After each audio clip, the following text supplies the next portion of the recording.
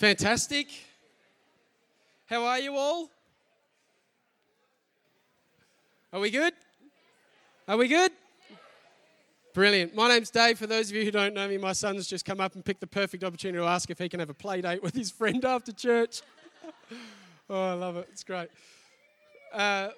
Welcome along to Hills Baptist. If you are a guest here, we do welcome you.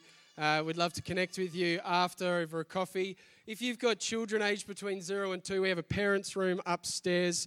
So if you want to take them up there, you can take them up there. We've got toys and things and a chance where they can cry and you can just come out and listen without feeling like you have to sit down here. So feel free to do that if you want to do that. Hey, we're in the middle of a vision series. We're looking at a series about getting on board, about the vision of what God has placed upon the heart of this church, Hills Baptist Church.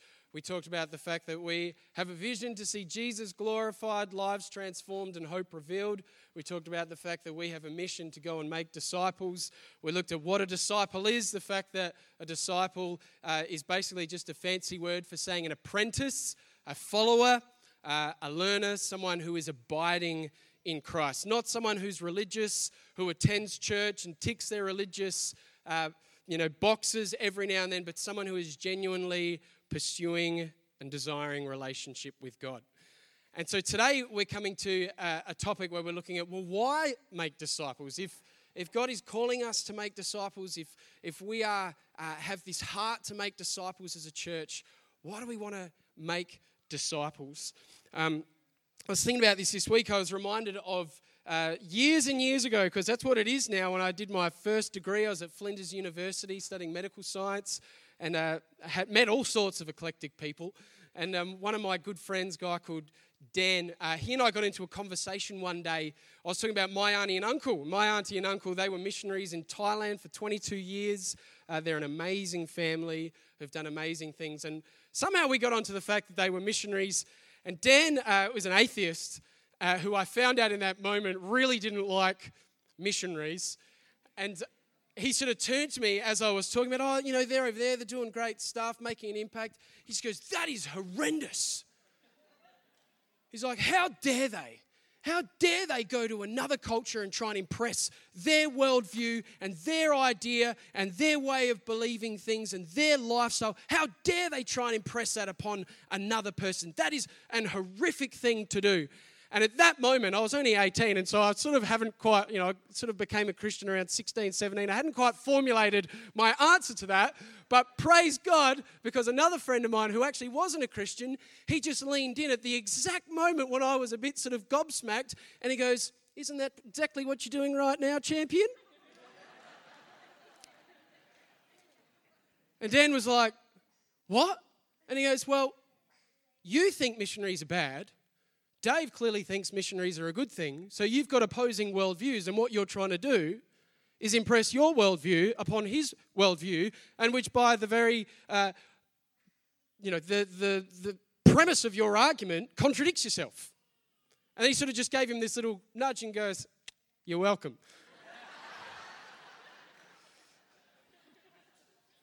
And so our conversation ended, but that was actually a very important day for me, because a day where I thought, well, if people are going to start questioning things, and I'm standing here saying I believe certain things about the faith, then I should get my ducks in a row, and I should actually try and figure out why I believe what I believe, yeah? I actually need to go and do some research. I think you need to go and do some learning, so that when someone has a question of why on earth would you want to make disciples, that I actually have an answer to that question. And sort of however many years on it is now, I don't want to say, potentially pushing 20, I think I now have a bit more of an idea about why. And so if you've got your Bibles today, we're going to go to Matthew chapter 28. Why make disciples? Is discipleship making about trying to impose our will or worldview upon another person? Is it about us standing here in our religious piety saying we have all the answers, we know better than you, therefore do whatever we are doing? Is it just about trying to shift their culture and make them more like us, or is there something more significant? Does it run deeper? Matthew 28, let's go to verse 16. It's titled The Great Commission. If you've been around church for a while, you've probably heard it. It says, "Then the 11 disciples went to Galilee, to the mountain where Jesus had told them to go. When he saw them, they worshipped him, but some doubted. Then Jesus came to them and said, 'All authority,'" everyone say authority, "'in heaven and earth has been given to me.'" To who? To Jesus. "All authority in heaven and earth has been given to me. Therefore, go and make disciples of all nations, baptizing them in the name of the Father and the Son and the Holy Spirit, and teaching them to obey everything I have commanded you.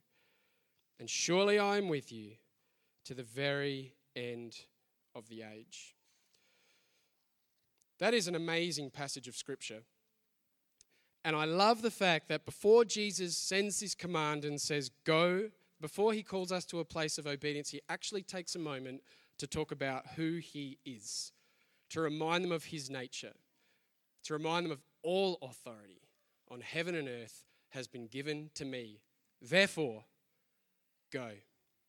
And I want to suggest to us this morning that this idea, this call, the reason why we make disciples, the reason why we long to grow in discipleship, to become more like Christ, to enter that journey of following and desire to bring others with us, is because Jesus, the one who calls, has all authority. All authority on heaven and earth. Some of you might find this hard to believe, but our household can sometimes get a fraction rowdy.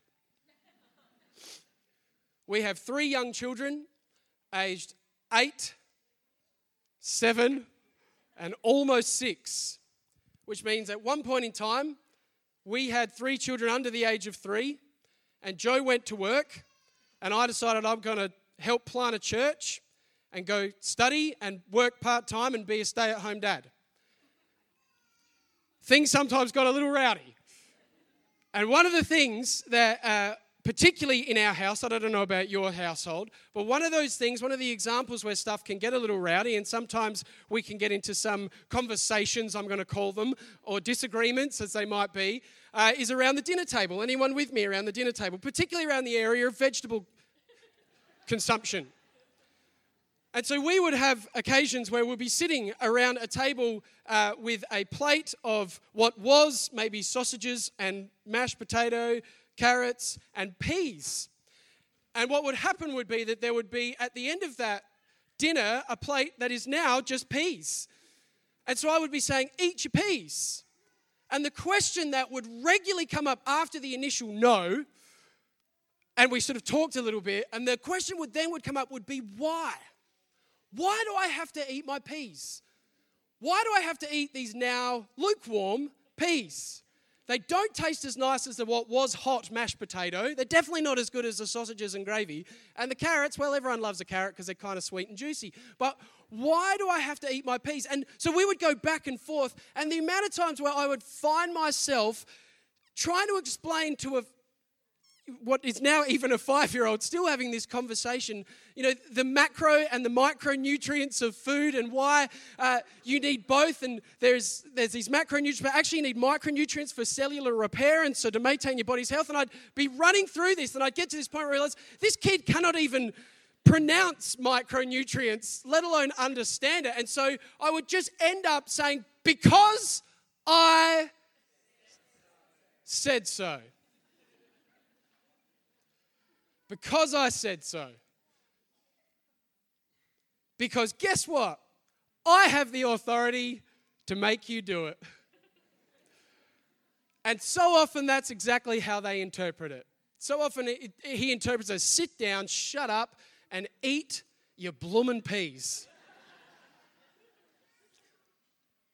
But for anyone who's a parent in this place, or anyone who looks after kids, or anyone who has a heart for people that you're trying to care for, you know that when you get to that "because I said so," it actually doesn't mean just sit down, shut up, and do what I say. Actually, that "because I said so" is a loaded statement that says, I've actually been given authority over you for a particular reason. I actually love you. I actually care about you more than you care about your own self. And guess what? I've been through life a little bit, and I know what's good for you. I know that eating your peas is important for a whole host of reasons. Right? Emotional reasons, learning to deal with authority reasons, but also just nutritional reasons. These things are important. You're actually speaking something of your character and nature as someone in authority over them. But they do not have the mental capacity. They don't have the logical reasoning skills to work that out. So we end up just saying, just go and do it. But actually underneath all of that is a far greater, far deeper heart that we understand, we know, even when you don't, that this is important and good for you to obey. So eat your peas. And the same is true with God. So often I think we understand that principle as people who have authority over others. We have this depth of understanding that we are for them, and because we're for them and not against them, there's things they should do even when they don't understand it because it's good for them. So please trust me because I'm trustworthy in this area, yeah? Trust me. That's what we're saying. Just trust me. But when it comes to God, so often we don't see that. We forget the fact that all authority on heaven and earth has been given to him. We forget the fact that he actually loves us more than we love ourselves. Guess what? He loves the person next door to you. He loves the person down the road from you. He loves your version of Dan more than you. He loves humanity so much so that he sent his son and died on a cross for their deliverance that they might know life and life to the full. And the reason he did it is because his heart for humanity. And so he says, you know what? Go and make disciples. Even if you don't understand in this moment, it's good for them and it's good for you because I care. And I am trustworthy. And if you do this, you will realize one day down the road, looking back, you will go, yes, actually, now I understand. And I think a big part of the why for us and why we're called to make disciples, why do we go after these things, is because we need to firstly appreciate above all things that God has authority over everything. And so when he commands us to move, it is for our good and for the good of humanity, for the good of creation. So this morning what I want to do is I just want to bring up just a couple of things that I see concerning God's authority, and then we can go and have some morning tea. Why make disciples? What is it about God's authority? What has he done? The first thing that I want us to capture here is that it's in God, that the authority that God has is actually to bring us from darkness into light. To bring humanity from darkness to light. The reason we make disciples is because the one who calls us to make disciples has the authority to bring us from darkness to light. Can I take you to Bible college for just 2 minutes here? Are you with me? Is that all right? Can you open your Bible? Go back to Genesis chapter 2. I've sat in this passage for so long over the last couple of weeks, and I've been just running over this thinking, God, how do I take 6 months of lectures and put them into 10 minutes? In Genesis chapter 1, 2, and 3, what we see is an introduction. Those of you who were here a couple of months ago when we studied the book of Matthew, remember we talked about the significance of an introduction. That an introduction actually hits the key themes, it outlines the plot, it introduces the key characters, and it says, hey, this is what this story is all about. And the rest of the story, the rest of the narrative speaks back to what we've already seen. I want us to understand that Genesis 1, 2, and 3 in many ways is kind of the introduction of the 66 books of the Bible. So in Genesis 1, 2, and 3, it sets the scene for everything that is to come, all the way to Revelation, right? And in Genesis 1, we see God creates. In Genesis 2, we see this story of Adam and Eve and God's blessing them. And in Genesis 3, we see the story of the fall. But I want to pick up something from Genesis chapter 2, verse 2 and 3, which says this: by the seventh day, God had finished the work he had been doing. So on the seventh day, he rested from all his work. Then God blessed the seventh day and made it holy, because on it he rested from all the work of creating that he had done. Do you know, this week something really stood out to me as I read this, because when you go through day 1, day 2, day 3, day 4, day 5, and day 6 of creation, at the end of that it says there was evening and there was morning the first day. There was evening, there was morning the second day. And it does that all the way up. But when you get to the seventh day, it doesn't say that. It just says on the seventh day he rested. And that word rested is a Hebrew word, Shabbat. Everyone say Shabbat. And it doesn't mean, like when I picture resting, I picture hammock, I picture feet up, I picture drink in hand, I picture sunnies on, just doing nothing. That's not what that word means. That word rested means to settle in, to abide, to be at peace, to have peace with the things around. It doesn't mean that we don't do anything. Adam was fairly busy. He had a lot to do in terms of naming all the animals, in terms of just looking after creation. He was fairly busy, but he was at rest. He was at Shabbat. And what the Bible's doing here, are you with me? What the Bible's doing is it's creating a picture of God's plan for his creation. That he would create for the purpose that humanity would live in Shabbat with him. That we would live in rest. That we would live free from striving after meaning, after purpose, after everything that the world chases after in order to belong. That we would live at peace with God in his creation. Harmony. And so he created it on that seventh day. Before sin entered the world, Adam, Eve, they were living in Shabbat with God. Total peace, beauty, light, perfection. That's where they lived. And it was designed to be eternal. There was no evening, there was no morning. It was ongoing. But then what happened? Genesis 3 comes. We choose our own self. We choose pride over God. Instead of desiring the rest with God, we're like, no, I want to be like God. I want to be greater than God. And so in doing that, we sever that Shabbat.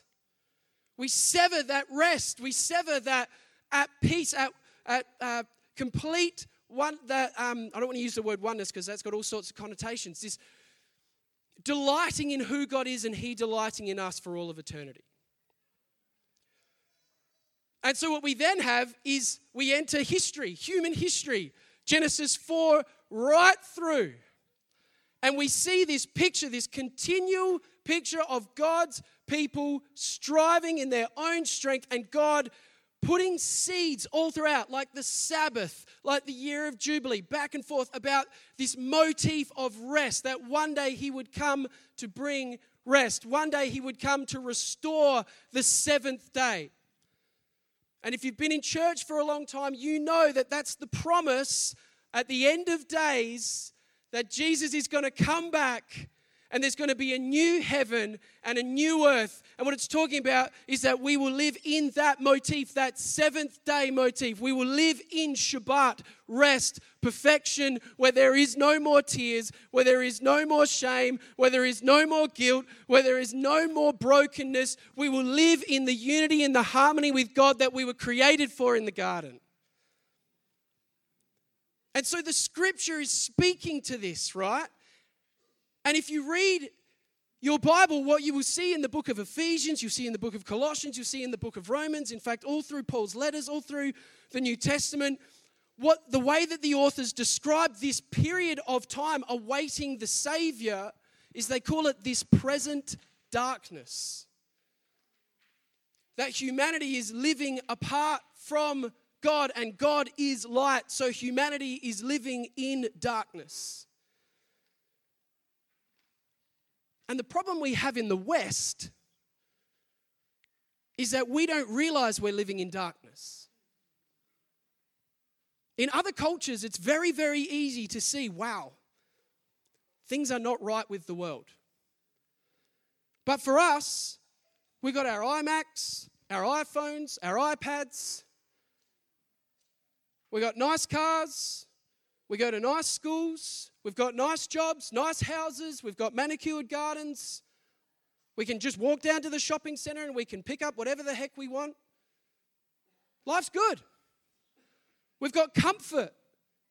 Everything's fine with the world, yeah? And so we see, amen, Bailey. So we see this whole world that thinks it's in light, but actually the promise of God is that it's not, that it is in darkness, that it's the eyes are the God of this age has blinded the eyes of unbelievers, that there is this thought, this eternal longing. Ecclesiastes says that God has set eternity in the hearts of humanity. There is this longing for that Shabbat, that seventh-day rest with God, and we're filling it with everything else. Just look around us. Look at our world. Despite all of our wealth, all of our comfort, everything that we have, suicide is higher than it has ever been. Anxiety is absolutely skyrocketing. Depression is skyrocketing. Broken families is skyrocketing. The world is broken and busted. It is in darkness. And we need to recognize this. Because if all we think is that we are just in this beautiful, lovey, la-di-da, everything's perfect world, then we're missing the whole call of the gospel. And we will see no need to make disciples. But if you catch it, if you look at the world and your heart breaks for the teenager who continues to post just a little bit more flesh every single day so that another teenage boy might press a thumbs up, so that all of a sudden she feels accepted and she feels like she belongs, but then the next day that feeling is gone and so she does it again. Or the boy who's chasing after success in sport and so his whole world is all about, can I kick an air conveyance leather ball through 2 sticks, and if I do that, wow, I'm awesome. But then you see, even if they scale the highest heights, what happens so often, they get to the end of that and all of that meaning and purpose is gone. Because they do not have Shabbat. What they were created for was Shabbat, rest with God. Is somebody with me here? This is what we're created for. The world is living in darkness. And so when Jesus says, go and make disciples, guess what he's saying? I have the authority to bring people from darkness into light. And I want to use you as a conduit of my grace to shine my light in your heart into the dark world. Somebody should be saying amen. I want to use you. I'm inviting you into this glorious, magnificent plan which I outline in Genesis 1, 2, and 3, and which I reveal in Revelation 7, etc. to 22. He's revealing the finish line. He's showing us the introduction. All the middle saying, now I'm coming to redeem you. And there's this beautiful hint in chapter 3 of Genesis. Genesis 3:15. Luke probably doesn't have that up there, but if you can do it super quick, put it up there. Genesis 3:15, when he's talking about the curse, when darkness is descending on humanity. Come on, Luke. He says this, I will put enmity between you and the woman, and between your offspring and hers. He will crush your head, and you will strike his heel. There's just this little insight. There's a hint. I'm going to bring rest again. I'm going to bring rest again. I'm going to bring it through my son, through sacrifice. I'm going to bring it by sending my son, and he's going to go to a cross. And he's going to bleed for you, and he's going to suffer for you. He's going to take on the sin and the darkness of this present age, and he's going to bear that darkness so that humanity might begin to live in great light. By walking, by following, by entering relationship again with God through Christ. If I had time, I would read all of Romans to you.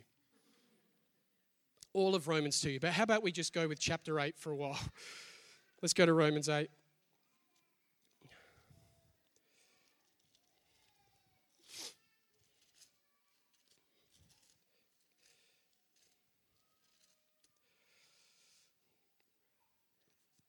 Romans 8. Let's just go from verse 31. Paul writing says, "What then shall we say in response to these things? If God is for us, in response to all the darkness of the world, in response to what God has done in Christ, sending Jesus to redeem the world from darkness to light, what then shall we say in response to these things? If God is for us, who can be against us? He who did not spare his own son, but gave him up for us all, how will he not also, along with him, graciously give us all things? Who will bring any charge against those whom God has chosen? It is God who justifies. Who then is the one who condemns? No one.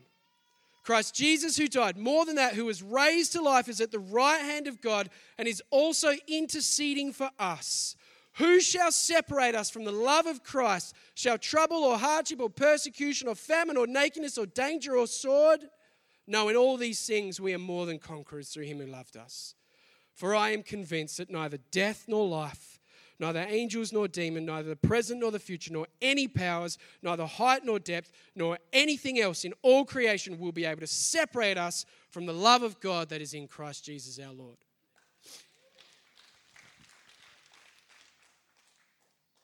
Jesus is the only one with the authority to take humanity from darkness to light. So go and make disciples. Why make disciples? Because Jesus wants to bring people from darkness to light. You know, the Salvation Army movement was birthed out of a vision that William Booth had. And in that vision, it's a powerful thing. You should read it. But basically, he saw people swimming in darkness, swimming in this sea of complete darkness. And there was someone standing on a rock ledge pulling them out one by one. And as they came, all these people were drowning. And as he pulled them out, they were standing on the rock ledge. And he says, in that vision, some stayed to help pull others out. Some jumped into the water to do whatever they could to bring others to safety. And he said most, when they stood here, turned around and just forgot about the fact that they were once in darkness. May we never be a church that becomes a social club. May we never be a church that becomes a religious organization where we have our religious songs and we do our religious stuff and we read our Bible, but nothing ever goes from there to here to transform our lives. May we always recognize that we were lost, we were blind, and now we see. We were in darkness, and we've been brought into the kingdom of eternal light, the glorious Son that he loves.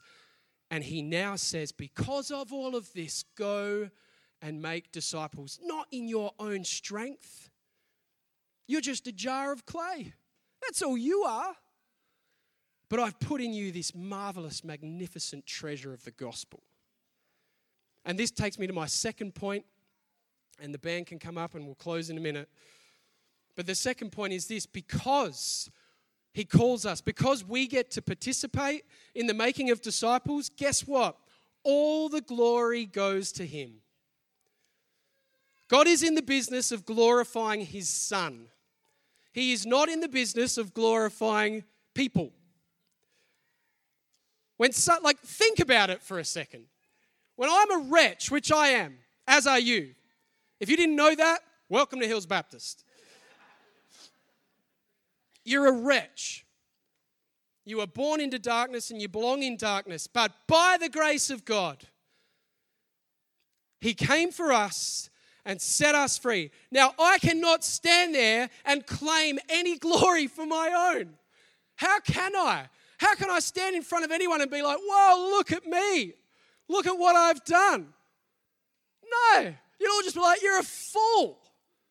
No, all I can do is boast in Jesus Christ. Even Paul, one of the greatest people who ever walked this planet, he says, I could talk about this and I could talk about that and I could talk about all the amazing things that God's done in my life and the things I've done. He goes, but I will not boast.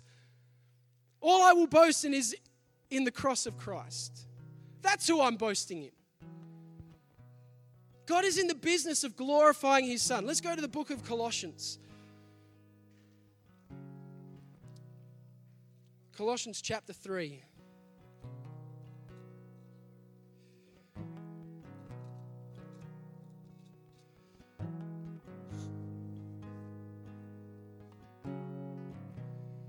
If I can find it.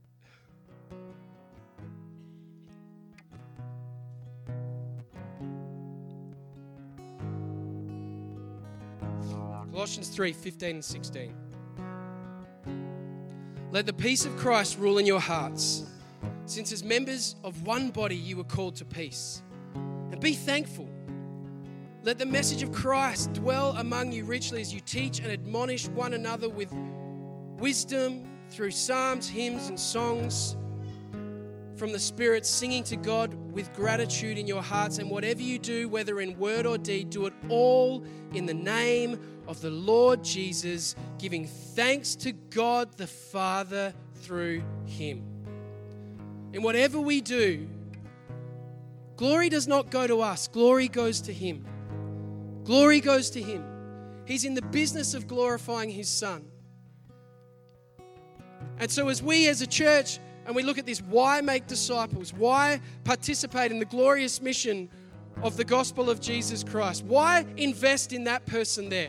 Why, when I'm struggling in my own faith, would I ever think that I could possibly step out and read the Bible with someone else? Why, when I don't even know how I'm going myself? Why would I want to disciple someone? I'm a wretch. I can't do that. And that's exactly the point. Because if we had it all together and we're investing in someone's life, they might be able to say, oh man, you're awesome. Thanks heaps. But because we're a wretch, because we don't have it all together and we just obey, we just eat our peas, we just get on with it, we get on with the mission. Because we do that, the glory does not go to us. The glory goes to the Son who through us is changing somebody else's life. And this is what we're called to. And if you go back to that Matthew passage in chapter 28, in verse 16 there, I saw something this week that I had actually not ever seen before, which really just resonated with my heart, because it says this in verse 16, then the 11 disciples went to Galilee to the mountain where Jesus had told them to go. Verse 17, when they saw him, they worshipped him, but some doubted. Some doubted. They doubted that this Jesus standing in front of him, he had been crucified. They had seen him buried in a tomb for 3 days. They had seen him come out of the tomb. They had seen him literally just walk through a wall, not because he was a ghost, but because in his resurrected form it was if the wall was a ghost to him. He just walks straight through it and he starts preaching to them. He starts encouraging them. He eats with them. Jesus does this, and it says that as he gets to that point of his ascension, it says some doubted. Guess what? You and I are going to doubt. We are going to struggle. There are going to be days where we don't want to make disciples. There are going to be days where, heck, we don't even want to be a disciple. There are going to be days we wake up and say, I don't want to read my Bible. I don't want to pray. I don't want to worship. I don't want to praise. I don't want to do any of these things. And I certainly don't want to help someone else in there. But remember in that moment that Jesus, to the people, his disciples, even though they doubted, he said, hey, all authority in heaven and earth has been given to me. And because of that, I've got you. Because of that, go and make disciples. And as you go, you'll grow. Or someone should write that down. As you go, you'll grow.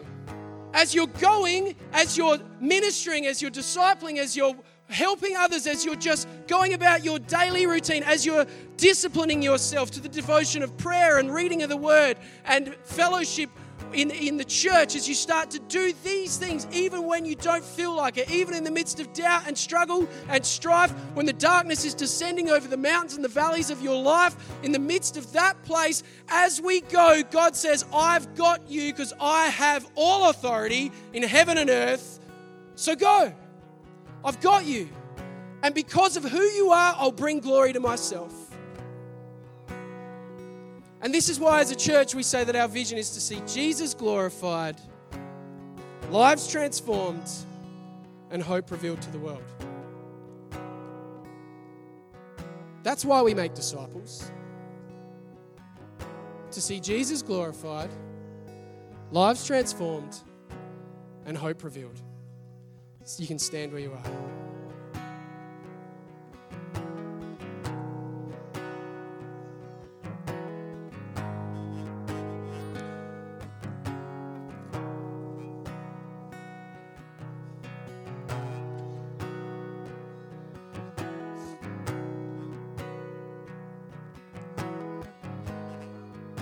So as we close today, I'd love to pray with you. And a part of that prayer for this church and our heart for this church is that those who have been living in darkness would see a great light. And that you would know that Jesus is the light of the world. And that you would know that you can walk in that light. It doesn't mean you won't have struggles. It doesn't mean you won't have doubts. But it means that you are held in the arms of the Savior who has chosen you. And so what we're going to do, as we have been doing, is just give people an opportunity to respond to that word. So with every eye closed, if you're in this place and you're like, yeah, I want to walk in light. I'm sick of walking in darkness, and I actually want to trust in the one who has the authority to bring me from darkness into light. I want to trust my life not in money, not in fame, not in success, not in how many followers I have on Instagram, but I want to trust my life in the following of the one with authority to redeem. And if that's you in this place, I'm just going to invite you to pop your hand up where you are, and we'd love to pray with you. Say, yeah, I want to trust Jesus with my life. Praise God.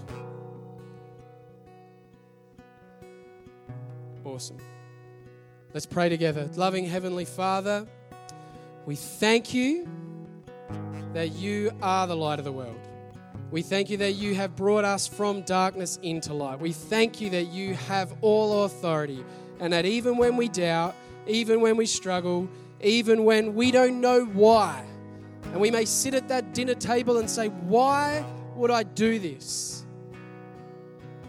We thank you that you know best. You know best. And when you tell us to eat our spiritual peas, it's not because you just love exerting authority over people. It's because you are in the business of bringing people from darkness to light. You see the beginning from the end. So we're going to entrust our lives to you. And for everyone here who says, yes, Lord, let that be me. Together with one voice, we're going to say amen. Ready? 1, 2, 3. Amen. You've been listening to a sermon from Hills Baptist Church. To find out more or to hear other great content, find us at hillsbaptist.com or on your podcast app.